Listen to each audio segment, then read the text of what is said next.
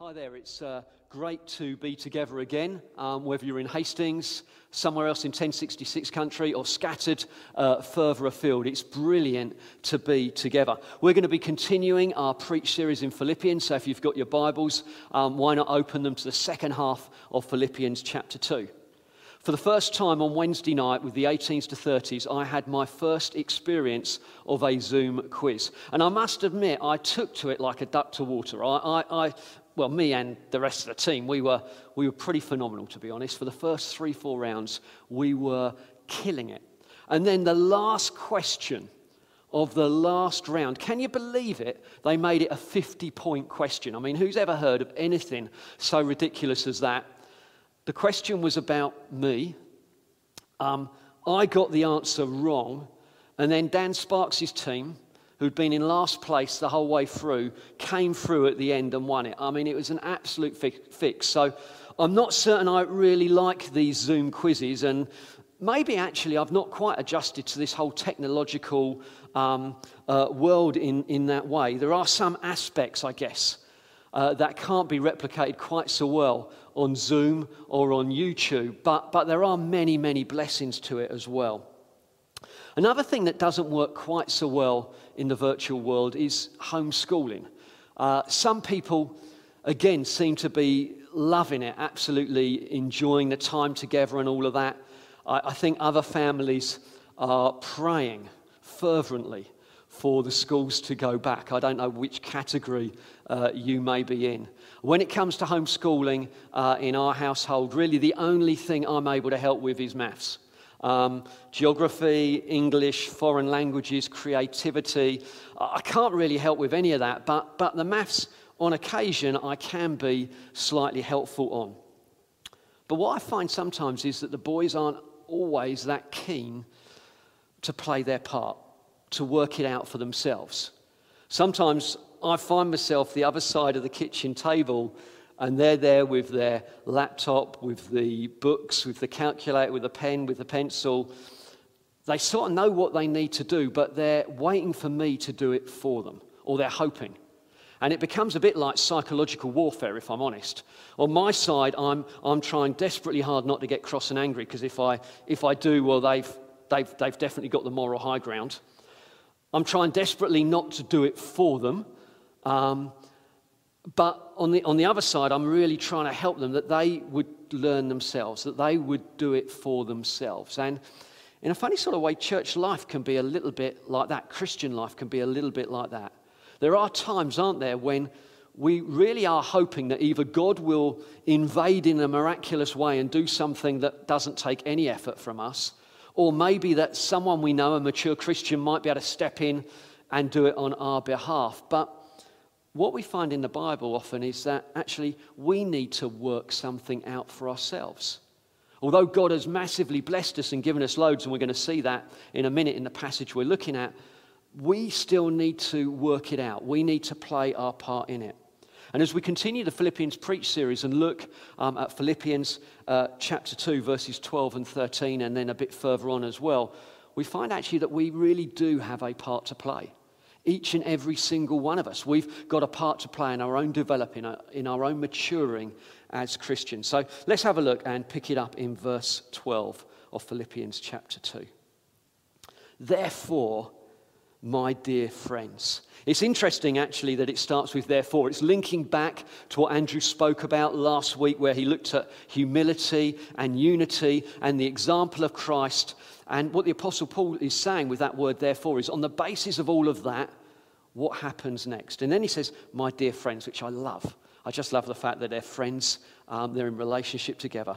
As you have always obeyed, not only in my presence, but now much more in my absence, remembering that Paul was in prison at this time in Rome. He was not able to get to them. Continue to work out your salvation with fear and trembling, for it is God who works in you to will and to act in order to fulfill his good purpose. We're told here, and the church at Philippi are told, that they need to work out their salvation. They needed to do something. They'd received this wonderful gift of salvation, but they now needed to work it out for themselves. They needed to take responsibility, as it were. You hear that phrase, you've got to take responsibility for your own actions. Well, in a sense, what the Apostle Paul is saying, no, you now need to work out what God has worked in. And God really has worked some amazing stuff in us. Firstly, when we came to know Jesus Christ, we were united, we were joined with him, a bit like a page being joined into a book. And then whatever happens to the book happens to the page that is contained within it. And that's the same for us. We've been united into Jesus Christ. When he died on the cross, I died with him. My old person died. The power of sin over me died. Those things ended. Finished. And to show how ended they were, when Christ was buried, I was buried with him. And then when Christ rose from the dead by the glorious power of the Father, I too was in Christ at that point in time. And I rose too to new life that I might live to please him. We've been massively blessed. God has already poured loads into us that we need to work out. Not only is our union with Christ something we've been given, we've also got the Holy Spirit who's living inside of us. The same one that raised Jesus from the dead is at work in me. He's at work in you. Therefore, we have every reason for great hope. We get to work out what God has already worked in. So what should our attitude be to this? If Christ has already done so much, how should I respond? Is it a matter of letting go and let God? I'm sure God will do in my life whatever he wants to do. Or do I need to be more active than that? In actual fact, when Paul is describing the response, he says actually we're to respond with fear and trembling. We're to work out our salvation with fear and trembling. It's interesting, isn't it? I don't know if you've ever been so fearful that your knees have knocked together, that you've physically trembled. I was trying to think about that myself. One instance where I was very afraid was on the way back down from Snowdon Mountain in North Wales. We'd gone February half term, me and a group of friends. We shouldn't really have climbed it because we shouldn't have climbed it. It was icy, it was snowy, and we didn't have the right equipment. And as we traversed our way down the mountain, we were going down this really narrow path, and it sloped quite steeply and then just sort of disappeared off the edge. And every step I took down that path was really deliberate. I was fearful. I was respectful of the mountain. I thought carefully about what I was doing. I was committed to getting to the bottom in one piece and not in 3 or 4 pieces. I think in a similar way we're to work out our salvation with that respect, with that awe of God, with a degree of fear of him. We know he loves us, but he's a mighty and an awesome God. And so we're careful as we work out our salvation, because we know at some point we will give an account for how we've lived our lives. God is at work within us, and so we take this very, very seriously. The Creator, the Sustainer, the Judge of all things, he is at work in my life. It certainly isn't a let go and let God. Now, when it came to the Philippian church, Paul highlighted a particular area that they were to work out in their own lives. It was an area that Paul couldn't work out for them, and God wouldn't work out for them. They needed to take responsibility for themselves, and we're going to pick it up in verses 14 through to 17. So let's read that together. Do everything without grumbling or arguing, so that you may become blameless and pure, children of God without fault in a warped and crooked generation.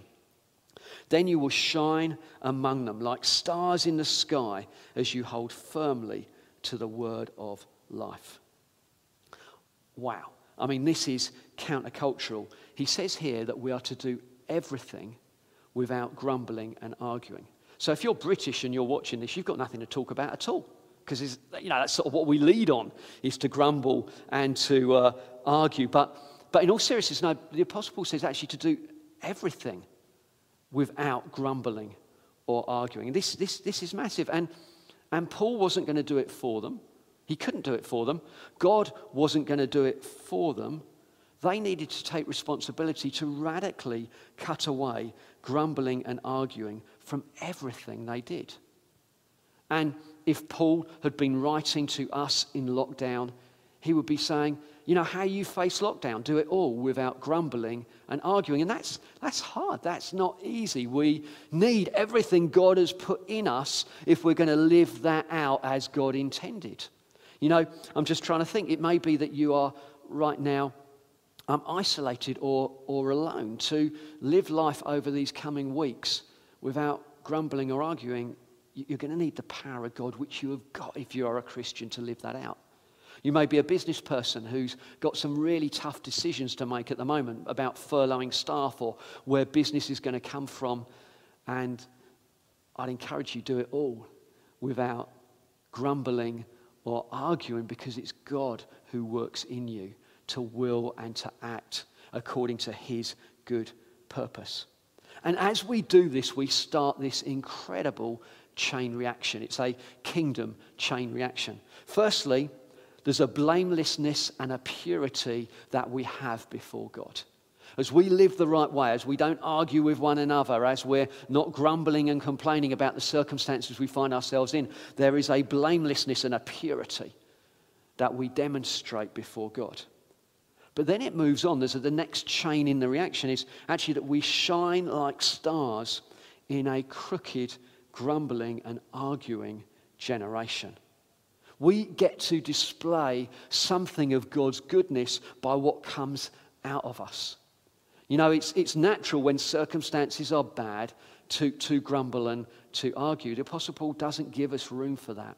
In actual fact, any one of us, that would be the natural response. But as those that are united and hidden in Christ, those that are filled with the Holy Spirit, we're called for something better. We're called to pursue Christ, to do everything without complaining, without arguing, without grumbling. Paul then goes from this into some personal news. We're not going to read the verses, but I'm going to allude to them. They're a bit like travel plans. He's commenting on what Timothy and Epaphroditus are going to be doing, what their travel arrangements are. And you could think that it's just a bit random. And, well, I don't think it is. Paul wanted to firstly communicate what these two men are going to be doing. But then these two people are amazing examples of those who are working out their salvation. And he wanted to put them up as examples to follow, just as he's already painted a picture of what it is to follow Christ. And what an amazing example he is. He is putting Timothy and Epaphroditus forward as examples that we can follow.